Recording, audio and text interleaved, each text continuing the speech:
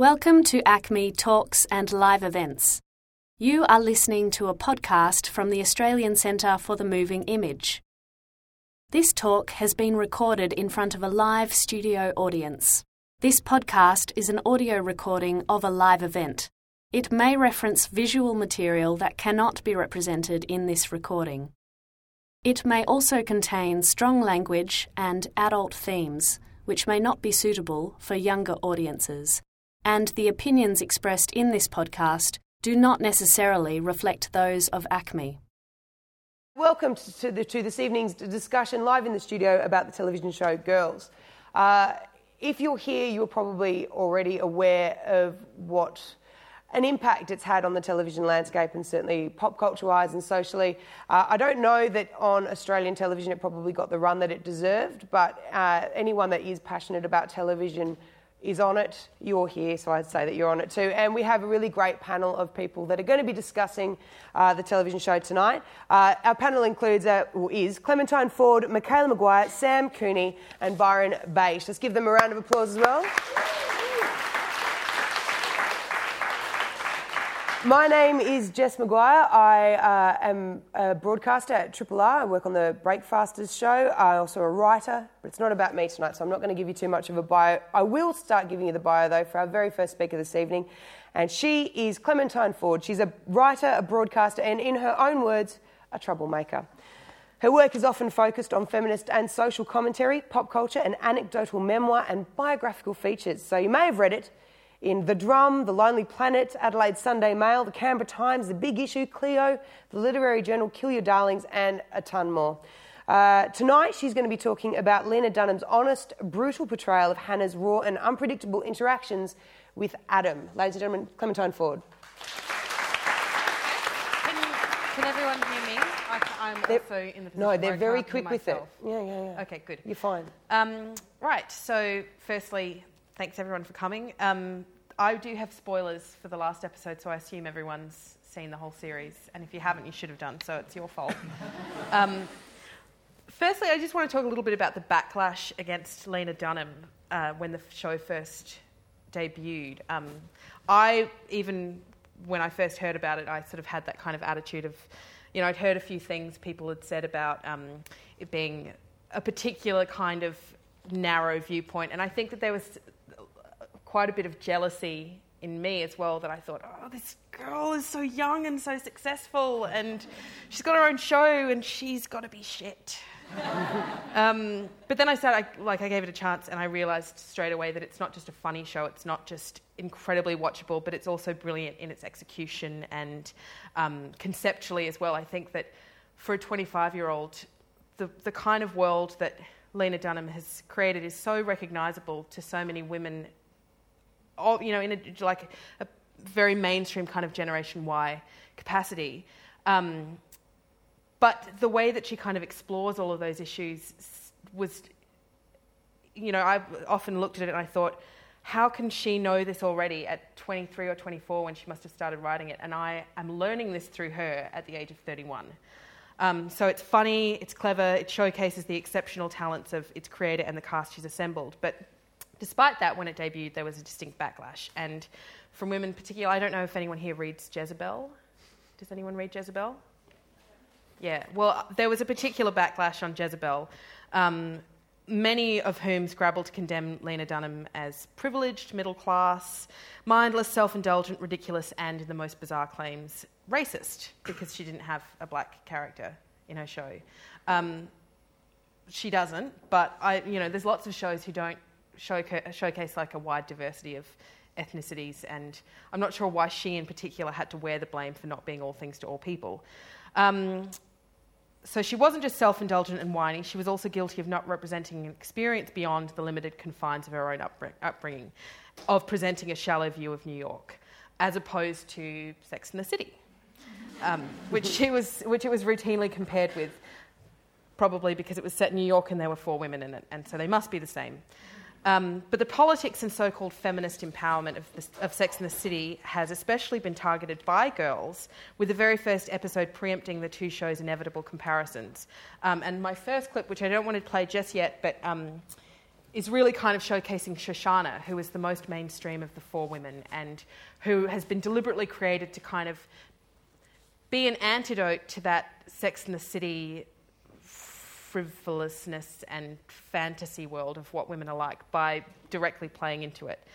So she's clearly latched onto the artifice of what it means to be a Sex and the City girl. If she didn't already live in New York, she would take a trip there to do the bus tour, stopping at Magnolia Bakery to enjoy a real New York cupcake and catch taxis everywhere just so that she could feel what it was like to be a woman in New York, as if all women in New York catch taxis everywhere.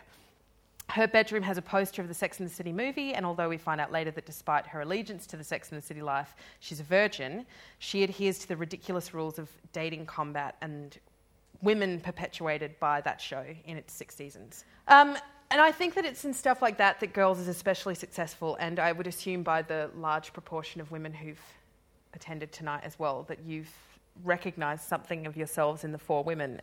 As Lena Dunham said in an interview she did a web series called Delusional Divas, and it's poking fun at the kinds of people who want to be artists for the sake of being famous and being able to call themselves artists but don't actually do any work to produce art. And she says in that interview that the responses I've gotten from most women my age is that they were waiting to see themselves reflected back to themselves. And whether or not it's showcasing a very sort of small kind of ideal of what it's like to be a young woman in 2012 or not, it is true, I think, that Girls is one of the first shows that's hit the mainstream that has really showcased like an honest portrayal of the flaws and the complexities of young women that aren't written by people who aren't them and who aren't trying to portray women as one particular way of being. Like all of the women, often we talk about, or we hear talked about this idea of like the strong female character, and that tends to be confused with someone who's feisty or someone who like could hold a gun, and so that means that she gets to be the only female character in a group of, in an all-male cast. But these women I consider to be strong female characters in that they're all flawed. They're all like unlikable in their own ways, but also have these moments where you feel sympathy and empathy for them. I think that one of the best I don't know why I keep looking back at that. I think it's because I'm a little bit nervous. One of the best examples of that kind of the way that Lena Dunham turns our expectations on our heads is through the representation of her relationship with Adam. And, it starts from a casual hookup who appears to treat Hannah badly to someone at the end of the show declaring their love for her and her sort of shrugging it off. She cleverly flips the romantic comedy ideal on its head while at the same time deliberately clocking wins for her audience along the way and revealing more and more about Adam. Hannah's speech to Adam there is filled with all the passion and conviction of every woman who's practiced a speech to a dismissive lover in their heads, and even has the fantasy ending of him appearing to open up emotionally to her and invite him into his world. Standing up to him has made him love her more, and it's also the part of the show where we start to love Adam more, because although we don't realise it, Dunham is delicately creating a situation in which we think we, as opposed to Hannah, are in control. As positioned with Hannah, are in control. We're wooing the boy into loving us and winning the prize we've obsessed about for so long. And it's not until the party sequence in episode 7 that we see Hannah and our complicity in her own situation. She yells at Adam for keeping secrets from her, for not telling her things about his life, and he gets equally angry back, screaming that she doesn't want to know him, that she never asks him any questions. All she ever asks is, does this look good on me, or how does that feel? And we realise that her whole obsession with Adam has been about her obsession with herself and about his relationship to how she views herself. And so he's become this kind of like superficial prize to her where that was what I was kind of referencing before when I said that I've learnt stuff through watching Girls about the way that I've behaved in my own life that hadn't even occurred to me, all those sort of like cycles of obsession with people, not realising that it was really just kind of like this reflected image that I wanted to have of myself. And he perfectly highlights that in this scene in the last episode when he finally declares his love to her and she's kind of just shrugging it off because she's, I guess, like tapping into that very self-obsessed point that she's at in her life. And there's nothing wrong with that either. It's just that that's the place she's in. I think I realised in that episode that the whole time we were supposed to be identifying with Adam, like he's watching the world and Lena Dunham's playing this just awful indulgent, self-obsessed creature who's not a terrible person, but God, she needs to wake up to herself. And that's kind of what makes the criticism of the show really interesting as well, because I don't feel at any point that she's presenting a person who she thinks is a desirable kind of person to be around. There's an immense privilege in the character of Hannah Horvath, and it's not even really to do with her money, it's to do with her sense of entitlement in the world. And I think we have to move on now, so thanks, Jess. Well, thank you very much for the time.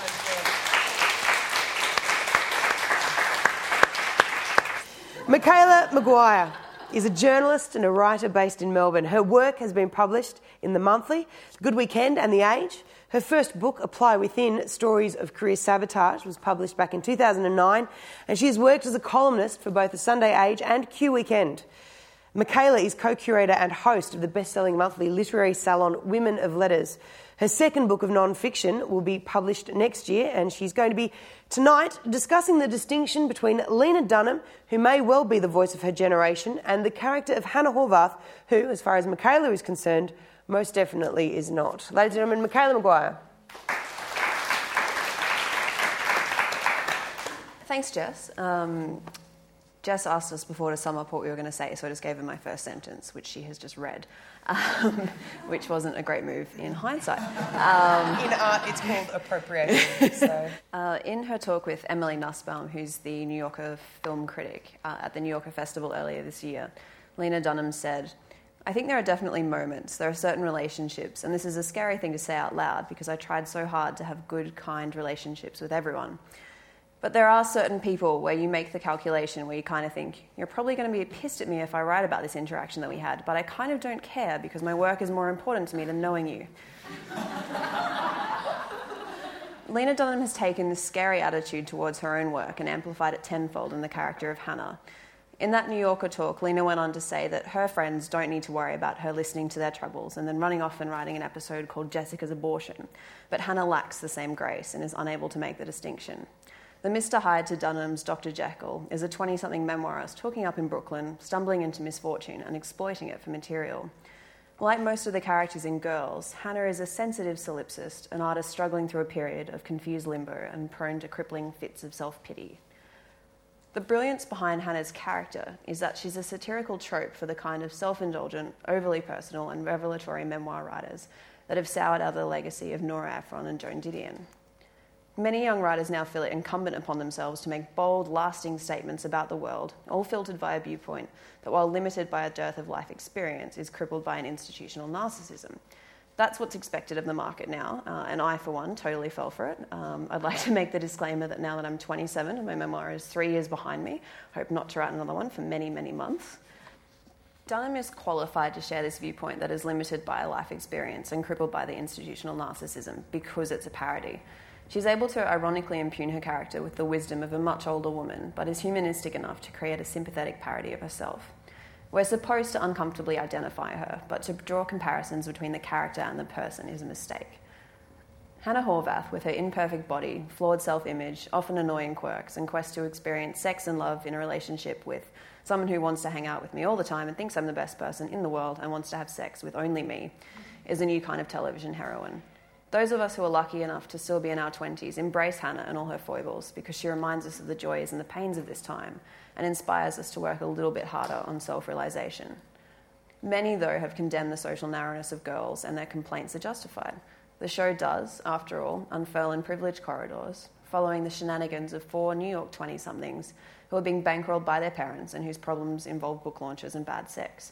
But Girls also just suggests that entitlement can be a superpower. It's the strength to believe, even when no one is listening, that you do have something to say. Girls is a celebration of what it is to feel trivial and to share this without any qualms. Dunham's generation has, thanks to the internet, surrendered its privacy to an unprecedented degree, and she is less private than most. She kept an old-fashioned journal once, but abandoned it. In the New Yorker profile that was written about her a couple of years ago, she says, "I was like, what's the point if no one's reading it? I would leave it out on the counter on purpose for my parents." Girls, and her feature film Tiny Furniture before it, are in a sense that journal left out on the counter. The memoir that she's just inked a $3.5 million book deal for will be like that on a much grander scale. Dunham, though, is hyper-aware of the trap of becoming the butt of her own joke. Hannah's character is carefully crafted to illustrate the inherent ridiculousness of our navel-gazing culture. And Dunham herself has said that, "I think that people in the phase between becoming someone's kid and being someone's parent have always been uniquely narcissistic. But that social media and Twitter and LiveJournal make it really easy to navel-gaze in a way that you've never been able to before. People taking pictures of what they eat and showing them on their Facebook. People assume that people have a level of interest in what they're doing that's maybe far greater than it actually is." It's easy to grasp why Dunham has so often been compared to Nora Ephron, whose own self-effacing wit and laser-sharp lens on how life and relationships really are, as opposed to how we wish they could be, will forever be cherished through the legacy of her artistic expression in her films When Harry Met Sally and Hanging Up, and the utter frankness of her essays, I Feel Bad About My Neck and I Remember Nothing. A journalist who was present at an in-conversation between Ephron and Dunham last year noted that women in the audience openly asked Nora for life advice, their voices tinged with panic. Many women will do the same of Lena Dunham, which is why they will read her memoir. In one of her essays, Nora Ephron quipped, "I don't think any day is worth living without thinking about what you're going to eat next at all times."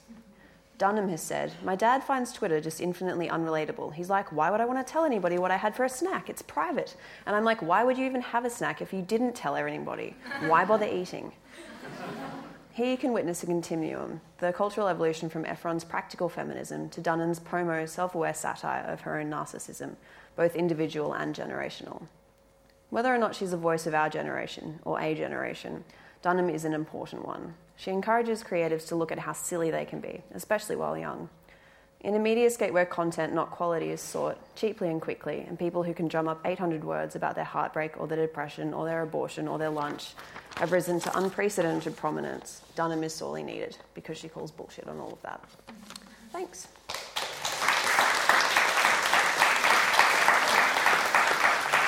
Thank you, Michaela. Thank you, Jess. Our next speaker is Sam Cooney, who is a writer and an editor. His fiction, non-fiction and poetry have appeared in a few publications in Australia and overseas, and as an editor he's worked for literary journals and publishing houses. He is the editor and publisher of The Lifted Brow, a literary arts and culture magazine. And tonight he's going to be focusing on talking about Adam and why he thinks Adam is the best character, because in Sam's words, he's a douchebag. So, ladies and gentlemen, Sam Cooney. Thanks, Jess. Everyone can hear me okay? When I was 17, my father caught me energetically finger-banging the girl who was my girlfriend at the time. She was half on, half off a bed, kind of lying down, kind of sitting up, with her purple jean shorts around her knees. I was hunched over like a roadside telecom engineer, wholly concentrating on the task that was before me. I knew that we were due to leave soon with my family to go to the beach, and so I had only minutes to reach the goal, a goal which was entirely nebulous. Seeing as this girlfriend of mine seemed medically unable to reach orgasm. Sometimes I wondered if my techniques were perhaps awry, but I always managed to self-therapize and convince myself that the problem couldn't possibly be me. Sometimes now I wonder if she actively refused to give me the satisfaction of giving her an orgasm because I don't ever think she really liked me as a person. But she was only 16 and no 16-year-old could be that evil, surely. Anyway, at some stage during my labours, I glanced up and saw that my bespectacled father was standing at the bedroom door just looking. Whenever I think about this moment, I always, and each time, hope that he only just opened the door a microsecond before I caught his eye. But the small part of me that isn't self-deceiving always believes that he'd actually been standing there for some time, either not knowing what to say or not wanting to spoil the moment that we three were now suddenly sharing. Despite the fact that neither myself nor my then-girlfriend had permitted him to be a part of this downright unsexy and thus very sexy act. A lot more of what I'm about to say during the next few minutes is going to sound wrong, but seeing as we're here to talk about a show that, despite it being accurate and sincere and truthful and right on so many levels, has been continually excoriated for being apparently wrong. And so I think me saying things that are a bit wrong is kind of perfect. My favourite scene of Girls is the one where Adam, in response to Hannah sitting in his bathroom crying after a semi-fight in which she tells him that she almost had sex with her boss, unquote, for the story, and I don't know, just to be an asshole, quote, lies down on his bed and masturbates waiting for her to find him. His refusal, or perhaps an inability to talk frankly and openly about his and Hannah's relationship, has become a major obstacle, and thus he needs to find a fix or else lose Hannah altogether. Instead of using words, Instead of inviting Hannah into a conversation, Adam gets naked and plays with his cock. He asks Hannah to stay and to watch and insult him. He coerces Hannah into calling him names and acting all disparaging, perhaps knowing that he has been quite the prick to her and deserves to be called pathetic and disgusting and filthy. He tells her repeatedly that he is sorry, eventually yelling it out, his brown eyes full of feeling. This is how Adam deals with his problems, and I found myself relating on a very uncomfortable level. The last thing that happens in the scene, and indeed that episode, is Adam extending his semen-covered palm and fingers to Hannah, asking her to shake his hand. This would have been really good for a clip, I just realised that. He chortles and smiles. Adam feels satisfied that he has reached out to Hannah and that he has dealt with their problems. He was solidified as my favourite girls character in Season 8 in the scene where Marnie is talking to Jessa. Shit, this would have been good for a clip as well. Jessa, in reference to Adam, says, "What's the deal with that guy? Is he like a great thinker or just a total fucking idiot?" And Marnie replies, "He's not like unnice or anything, he's just fucking weird. Like I walked into the bathroom the other day, I kid you not, he was sitting there taking a shit and drinking milk at the same time. And he just stared at me." Jessa says, "That kind of person would just totally masturbate in front of anybody, any day." And Marnie says, "Ew." There are so many reasons as to why this makes me love him, not least the fact that I never cease to find it actually thrilling to eat or drink whilst going to the toilet. Adam is a do-what-you-feel-like kind of person. He is sincere, he is gross, and he has weird fetishes. He's absolutely a role model, not least because of his penchant for nudity. In something like 2008, I travelled through parts of Southeast Asia with my now ex-girlfriend, not the same one from before. At one stage when we were in Thailand, we decided we wanted to go to Halong Bay because it has heaps of pretty islands. And so we took a night bus, which was a massively stupid idea. Thailand doesn't really have many paved roads, so the drive was bumpy, and the recliner seats are designed for Thai-sized people. So we didn't sleep.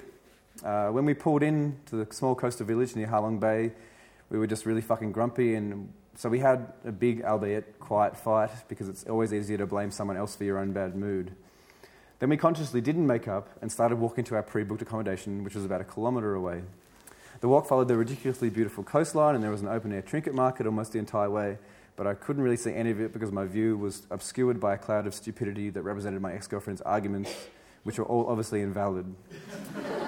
Through this thick cloud of stupidity, I could also just see my actual ex-girlfriend because she didn't want to walk alongside me and was thus striding angrily about 20 metres ahead. And fine by me, I didn't want to walk with her either. Also, despite the cloud, I did manage to notice that a lot of the Thai locals were paying particular close attention to me. The people standing next to their trinket stalls at the market were giving me funny looks, and oddly weren't trying to sell me anything. The fishermen wearing fisherman pants, sitting on tiny seats weaving fishing nets, halted their never-ending handiwork to also just stare at me. And hordes of smiling-eyed kids kept dancing around me, walking backwards, pointing and giggling, following me for hundreds of metres. Sure, I was tall and white and ugly and weird, but I knew I couldn't have been the first Caucasian male they'd ever seen. When I finally arrived at our accommodation, I didn't want to acknowledge my ex-girlfriend, who was standing right in front of the accommodation waiting to be helped by the owners, because to acknowledge her would have been to let her know that I thought her worth acknowledging. Instead, I just directed all my concentration to removing my giant backpack and just generally adjusting myself after the long, sweaty walk.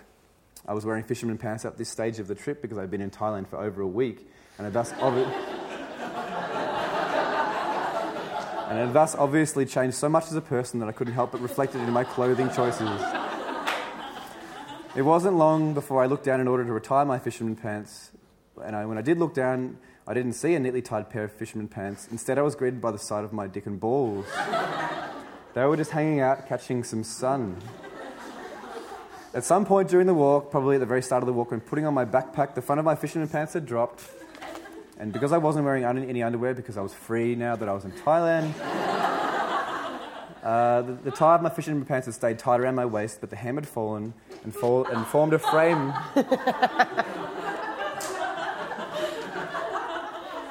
The hem had fallen and formed a frame around the surrealist artwork that is my male genitalia.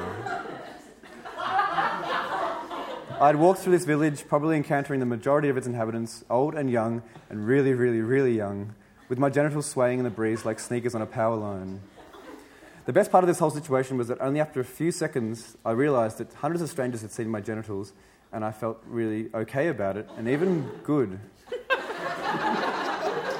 I realised I wasn't embarrassed, so what if people saw my junk? Maybe it was a positive. Maybe it indicated to people that I had nothing to hide, that I wasn't a concealer, that I was authentic. Of course, this is all bullshit, but still, for a few moments, I felt like Adam Sackler. I felt good and true and sincere. I felt like I could convey more of my character through unshackling my genitals from their clothing prison than I ever could with words. Unlike Adam, I've never snapped off a condom and masturbated furiously over a lover's stomach while audibly fantasizing that said lover is an 11-year-old heroin addict street kid who carries a Cabbage Patch lunchbox. But I feel like I understand Adam. I understand that not only does he live in a world that is actually titled girls, but he also now lives in a world of girls in which every guy's behaviour is analysed through the lens of feminist thought. I love this world. I love that as a guy, the world feels more large and interesting and challenging because it's not totally weighted to the side that have penises. But it can be quite hard sometimes because sometimes guys are told that being a bro and masculine is great, and not only by people who are bro and masculine, and sometimes there are women out there who respond positively to the kind of bro and masculine behaviour, and then other times guys are told that kind of behaviour is completely out of line. There's a scene in Girls where Hannah is sounding insecure about being a little fat, and Adam says, "Gather my fat, you'll feel less alone if you gather my fat." If that's not noble and considerate, I don't know what is. I get it though. I get how he can be mistaken as a total douchebag, but in experience, everyone is a douchebag because the qualities of a douchebag are completely vague. It could be said that to be a douchebag is to be human. Many douchebags are just being themselves.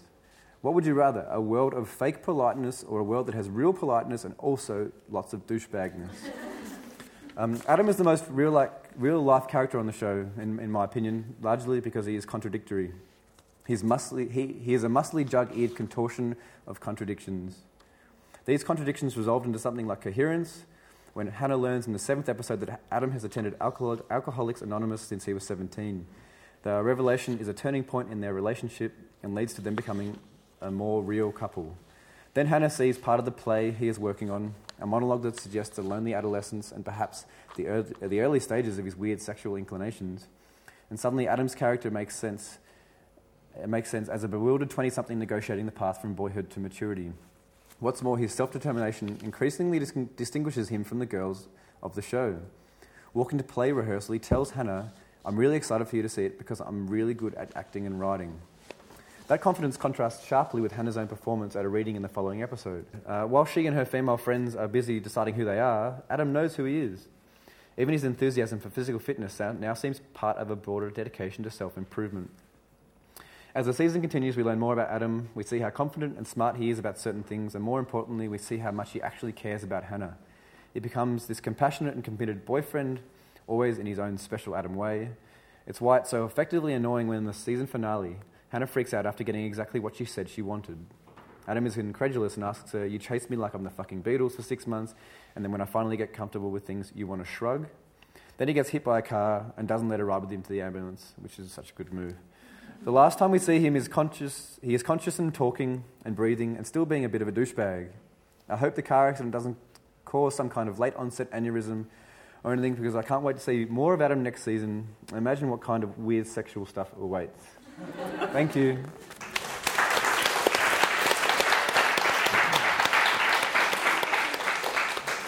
So, ladies and gentlemen, thank you very much, Sam. That was incredibly revealing. I don't have any questions to ask you later on. I think anything I possibly could have had has been put in my head. Now, though, our final speaker tonight is Byron Baish. Byron is a freelance writer and editor, a theatre and TV critic for Crikey, and a professional procrastinator. So he's a writer, as I just mentioned.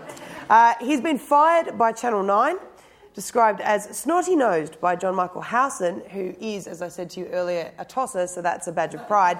And he's been called a talentless douche by Anthony Kalia. His elbow and shoulder appeared in 2 episodes of Heartbreak High. It's true. And his life's ambition is apparently to become the white Benjamin Law. I don't see colour, Byron, so I didn't even know that Ben wasn't white, because what is white or Asian or whatever, but that's what you're going to be. Go for it. Byron's going to be talking about Girls and its place in television history, and a lot more. He'll sum it up. He's very good. Ladies and gentlemen, Byron Baish.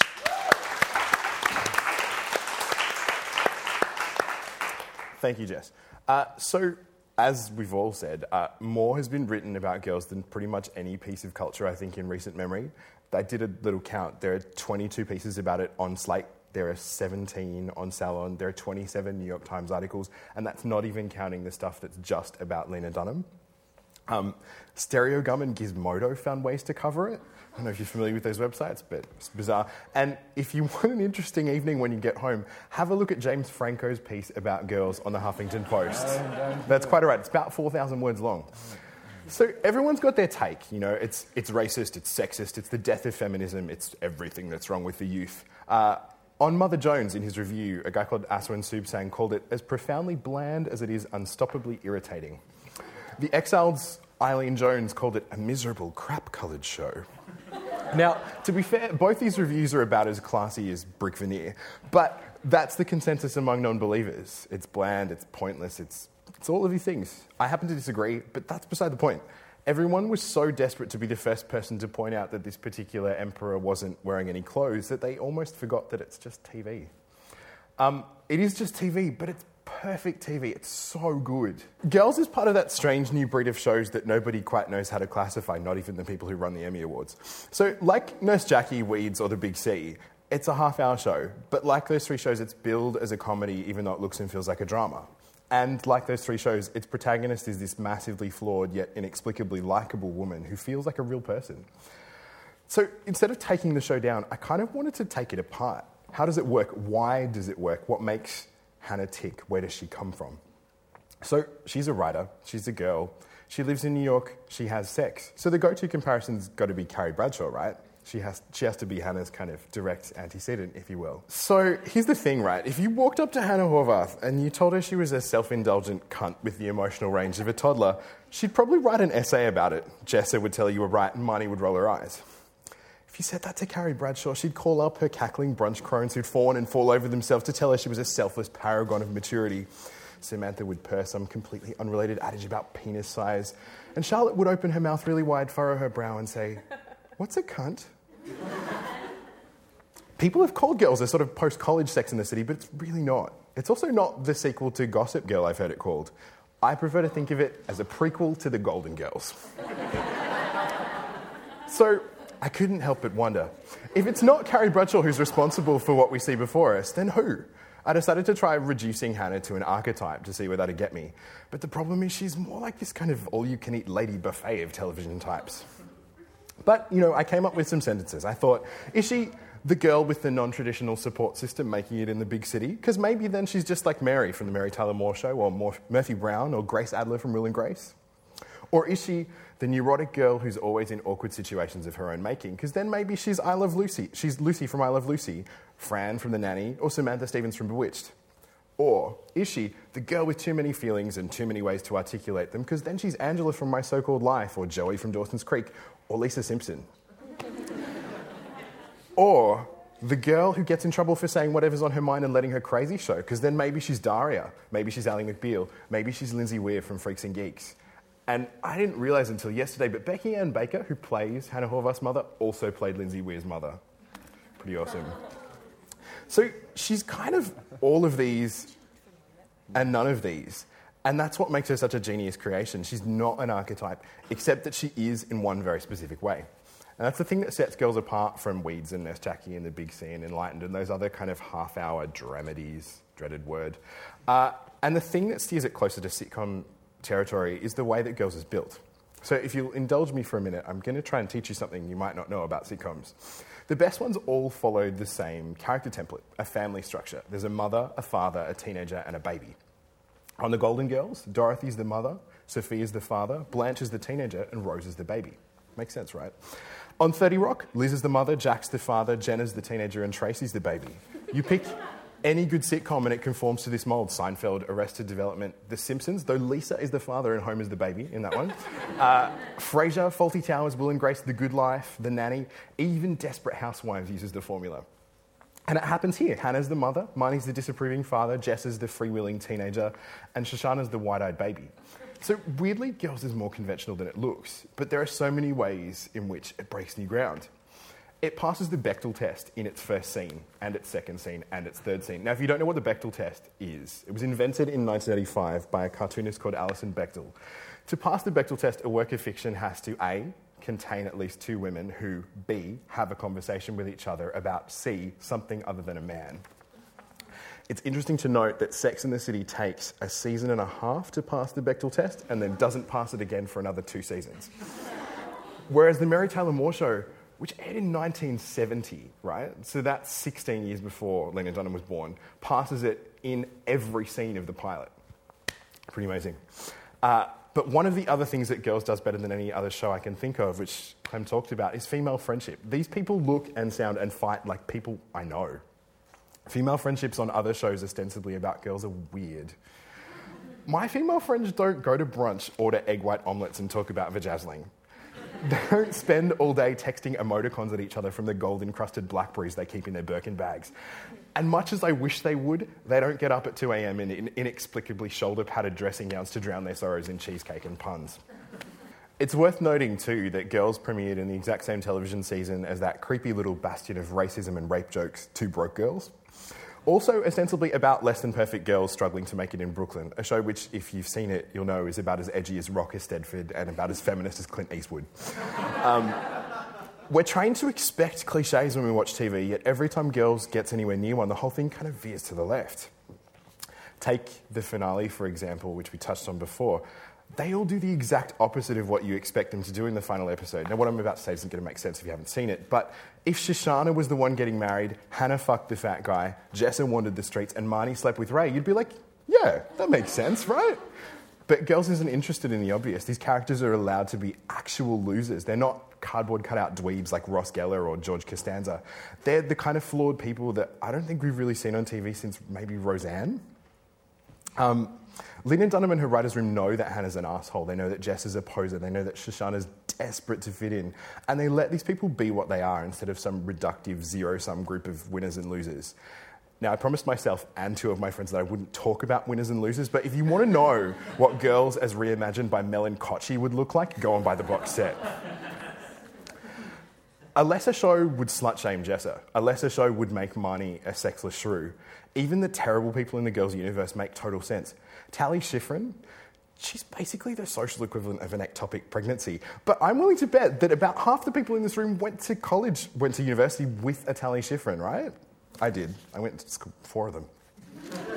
And Hannah, sweet, bumbling, incredible Hannah. A lesser show would have made her stupid or put her in a push-up bra and a tiny dress or given us creepy close-ups of her nipples.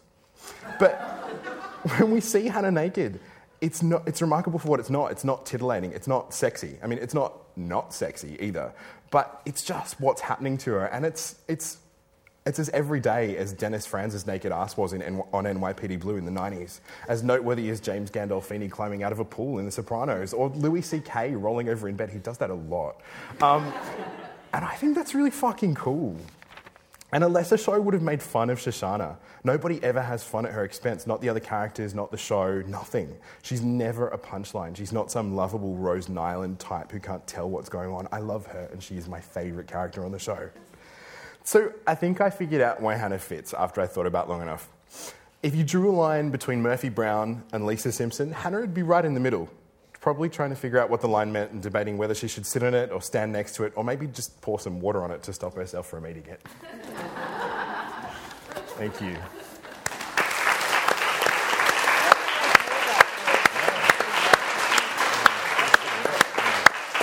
Thank you very much, Byron. I got many phrases from that, including all-you-can-eat lady buffet, which I think I may possibly use in a different context, but in a disgusting way. Okay, now it is the time of the evening where we turn to you guys and we get you to ask our esteemed panel tonight some questions. Just out of curiosity, is there anyone here that isn't a big fan of Girls but is sort of curious enough and came here because of that? So everyone in here is pretty much a fan of the show. Okay, so there's not going to be any haters having a go at you. Does anyone have a question for our panel, in which case? Prompted by something that they've said? I've got a question for Byron. Then excellent. When the panel takes it themselves, let's do this. When you were talking about like the various archetypes, I had no idea about the 4-family model in sitcoms, by the way, so thanks for that. I should give Tim Ferguson the credit for that. You should read his book about sitcoms. It's great. Okay, Tim Ferguson. I think one of the things that I find frustrating about that like desire for people to find a box for girls is that the reason that it gets compared to Sex and the City so much is because it's about 4 women living in New York, and it's difficult for people to understand where a story structure about women would fit unless they can easily identify it somewhere. Like, I don't know why it doesn't just get to exist on its own and be its own thing, and for Hannah to not be like anybody.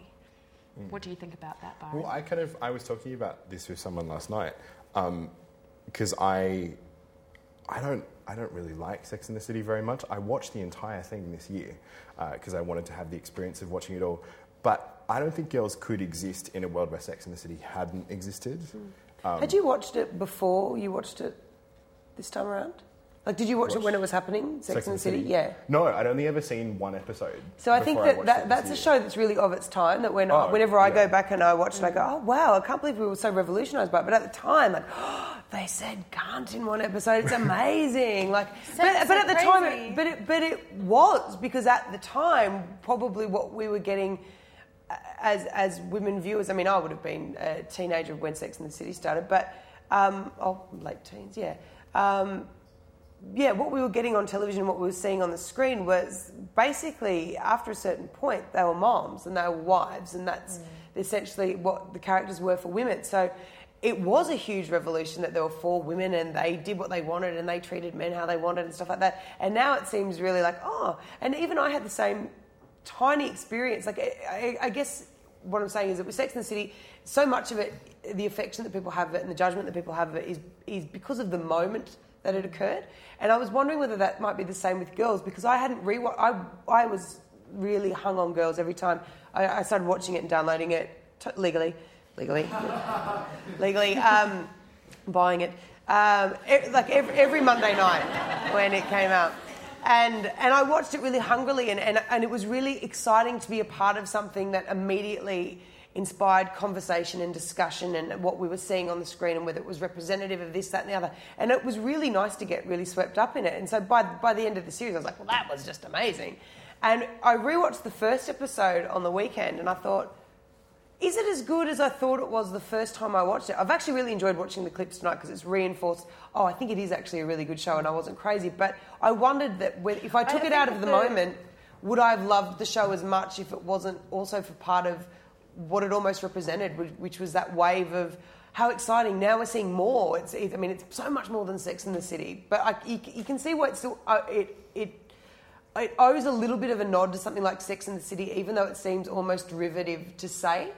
But Sex and the City does have its place. Anyway, sorry, Brian, I interrupted you to have a kind of... I'm just going to interrupt spiel, you quickly as well to answer what Jess was saying.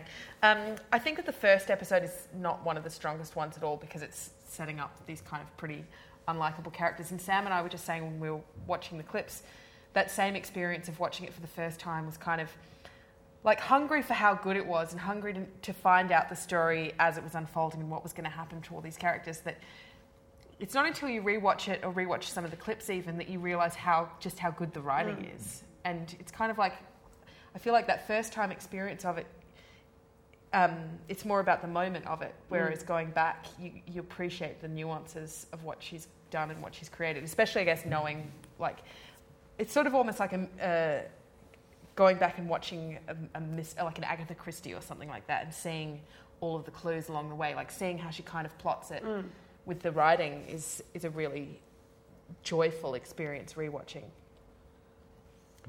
I was going to say that one of the biggest differences I think that there is between Sex and the City and Girls is that Sex and the City, it's ostensibly based on a book by Candace Bushnell, but if you've ever read the book, you'll know that it's actually nothing like the television series and it's very kind of slimly related. Sex and the City was created by a gay man, Darren Star, and the showrunner for every season of the show was a gay man, Michael Patrick King, and it was written by a combination of a writer's room full of gay men and straight women. And a lot of the time, I'm quoting Lindy West here when she's talking about the movie, but a lot of the time it feels like gay men playing with Barbie dolls. And a lot of the time it became more about the fashion than anything else. Men in Sex and the City were props, whereas in Girls, they're characters. Like, in Sex and the City, Carrie's relationship with Big isn't really there. We are told that she loves him, but we don't see it. Whereas in Girls, we love Adam just as much as Hannah does, if not more, because we can see how both of them are behaving. I think love's a strong term for how I feel about Adam. Sure, but you get it, right? Whereas you look at Carrie and Big and you think, must be something that happened off camera. Yeah, it's called cha-ching. Well, yeah. Sure, yeah. There's also this really great element to the sex that Hannah has. I mean, Sam talked about how... Fingering. I remember it vividly. That like awareness that Adam has about the kind of sex that he wants to have. He's got this confidence to him that, and he wants to do some weird stuff, like all the stuff with the 11-year-old and the Cabbage Patch lunchbox. Do you know, there was some really weird moments with him that I was like, I would not be very comfortable if anyone ever said that to me. Am I a prude? Yes. Well, but I think Like, is that a thing that people do? They pretend to be 11-year-olds with the Cabbage Patch? That's fucked up. I think what's interesting But it's honest, about fucked up and honest. And that's the best Honest, thing about honesty. it. Yeah. Isn't honest. Honesty is sexy, and like he's. It's not if you make it real with an 11-year-old. Yeah, but he's not making it real. Like, he's not making it real. But sorry. But no, well, what's interesting about Hannah is how I can never figure out whether or not she's going along with it because she likes him and she doesn't want to disappoint him. Or there's that scene when she goes home to visit her parents and she goes on a date with the pharmacist and she has sex with the pharmacist and the first thing she says to him is, "Am I tight like a baby?" Yeah. And I'd repress that. do you like that? Am I tight? To which I think his response is, "Oh, don't do that." Well, he just says, "I just want to have normal sex with you," and I couldn't figure out whether or not that was Hannah being the kind of person that she thought she needed to be in a sexual position, the way that she had been with Adam, or if it was actually genuinely her kind of, she sort of gets off on the dirtiness of it as well. And I think that that's an interesting, or one of the things I took away from the show was that, in comparison to Sex and the City, was that they were always after this, like, best case scenario sexual experience. That if you didn't have the best sex, then it was a waste of time. Whereas lots of people in reality have a lot of compromising sex that they might not necessarily physically enjoy, but that they're compelled somehow by the situation or they're compelled by the relationship that they have with the person. And I thought that was interesting. The Sex in the City was a product. Every time you saw Kim Cattrall's breasts, there was no narrative reason for it. It was just because she wanted to get her tits out, they wanted her to get her tits out. That was how the show worked. She was 50, they were great. Like, if I was 50 and they were my cans, they would be out at the drop of a hat. I'm not They'd be naked disparaging her. I'm going to hold you to that. The thing is, I know that you would. 50-year-old Jeff. But I think, Girls is the only show I can think of, and I watched a fuckload of television, where sex is used only as a story device. Like, every time we see people having sex on this show, it has a really clear narrative reason.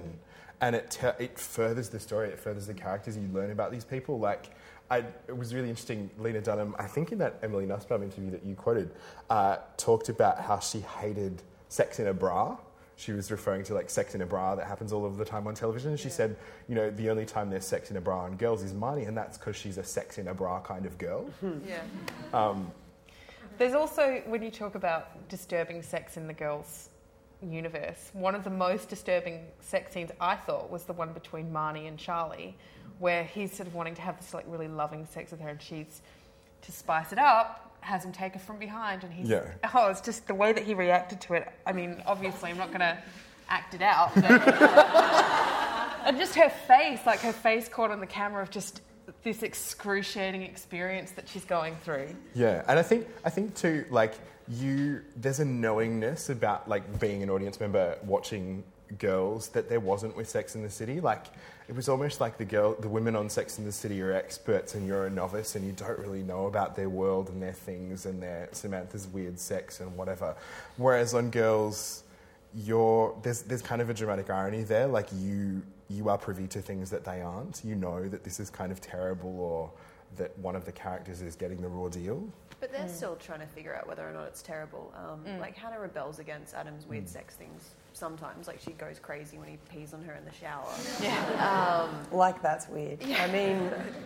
that's part of the whole narrative of the show. They are still trying to figure out how they feel about things, and life and sex is a big part of that. So I think it's great that we get to see that confusion registered as it's happening rather than just talking about it on over brunch would happen in Sex and the City. That scene where she takes the $100 from his drawer. That's amazing. Yeah, yeah. And rather than just being told as well that that's not the right kind of sex to be having, that you're allowed to go through the experience with her, because we can look back on it, but maybe people who are 16 watching the show might be able to go on that.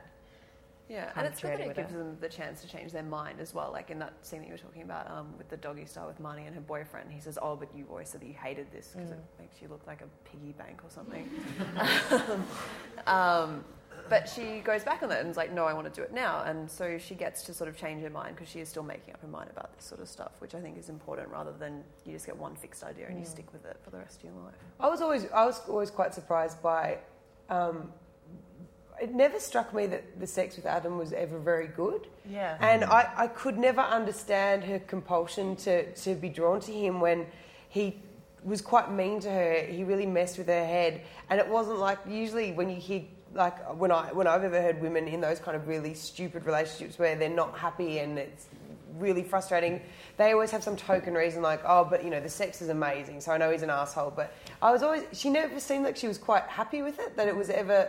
And maybe, and then I guess that's true of life as well. But I think that's really like a formative experience for a lot of people. That sort of like the sex itself becomes secondary, and you sort of mentioned that it kind of is a narrative structure in the show. Like it sort of forms the narrative as well of some people's relationships. Because like Adam says to her, she's not actually interested in him. She's kind of obsessed with this idea of being the kind of woman that Adam wants, and so I don't think that the sex is even necessarily that important to her. Well, I think this is going to sound kind of Oprah-ish and psychobabbly, but I heard somebody say once that men have sex to feel validated, whereas women need to feel validated in order to have sex, and that's a dynamic that's really at play, I think, in that relationship, is that for Adam, it's really just about the sex, but Hannah just wants to kind of be with Adam. Like, she'd be happy to just go sit on the couch and eat donuts with him or something. I think it's also important the timing that Adam comes along in her life, and maybe she's clinging to him more because her life was upended in the pilot. She got cut off from her parents. She had to find a job. Her friendship with money deteriorates throughout the rest of the season. So maybe she's focusing and clinging to Adam more than she ordinarily would if everything else in her life was fine.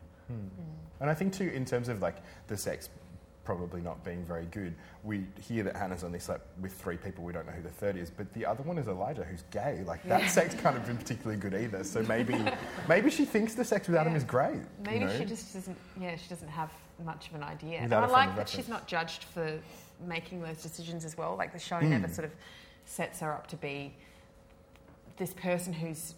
I feel like the show is very feminist, but I don't feel like it's forcing the characters to behave in a feminist way. Yeah, well, I really like that about it. I remember watching reruns of Beverly Hills 90210 on Foxtel when I was 12, and every time someone had sex on that show, they got punished. Like, if I'd been able to watch...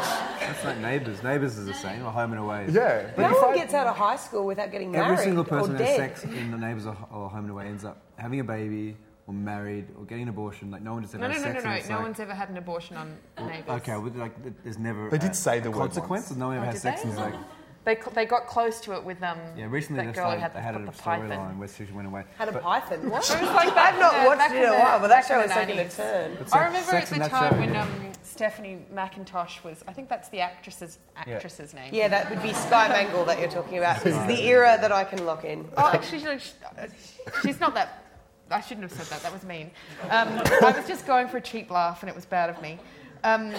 Sky Mangle, when she got pregnant, they couldn't even talk about... I remember having friends on the writing team at the time, and they weren't even allowed to say the word termination, abortion. She was thinking about it, but she was just sort of forced to use all this language like, I don't know if I'm ready to be a mother, I don't know if I'm prepared. Yeah, I knew some of the same people. I was dating one of them, and they had a whiteboard in the writer's room of words they could use instead of abortion. Like, wow. And that was I different can't remember too, any of because them, the previous character who still had to have the baby, but back in like the 80s or the 90s, they could use that language around it. So it shows just in certain areas of TV how we've kind of stepped backwards. And I think maybe that sort of goes back to that reason of why it's enjoyable to watch Girls, because it does feel like you're not seeing... It feels like you're seeing things that haven't been on TV before, and it's not necessarily about the crazy sex, but you don't see a girl who looks like Lena Dunham with small tits and kind of like sort of a little bit of a duck-shaped body taking her clothes off and it being fine. Like, well, taking her clothes off and doing it just very normally. Just naturally, yeah. It is really refreshing. Well, this very Gen X and Y show has prompted a lot of discussion tonight. I think we're probably time to wrap up the Q&A. Thank you so much for coming this evening. Before we go, first of all, can we get a big round of applause for our panel this evening? Clementine, Sam, Byron and Michaela. I've been Jess. You have been listening to an ACME podcast. For more recordings of talks and live events, go to ACME Channel and the ACME website.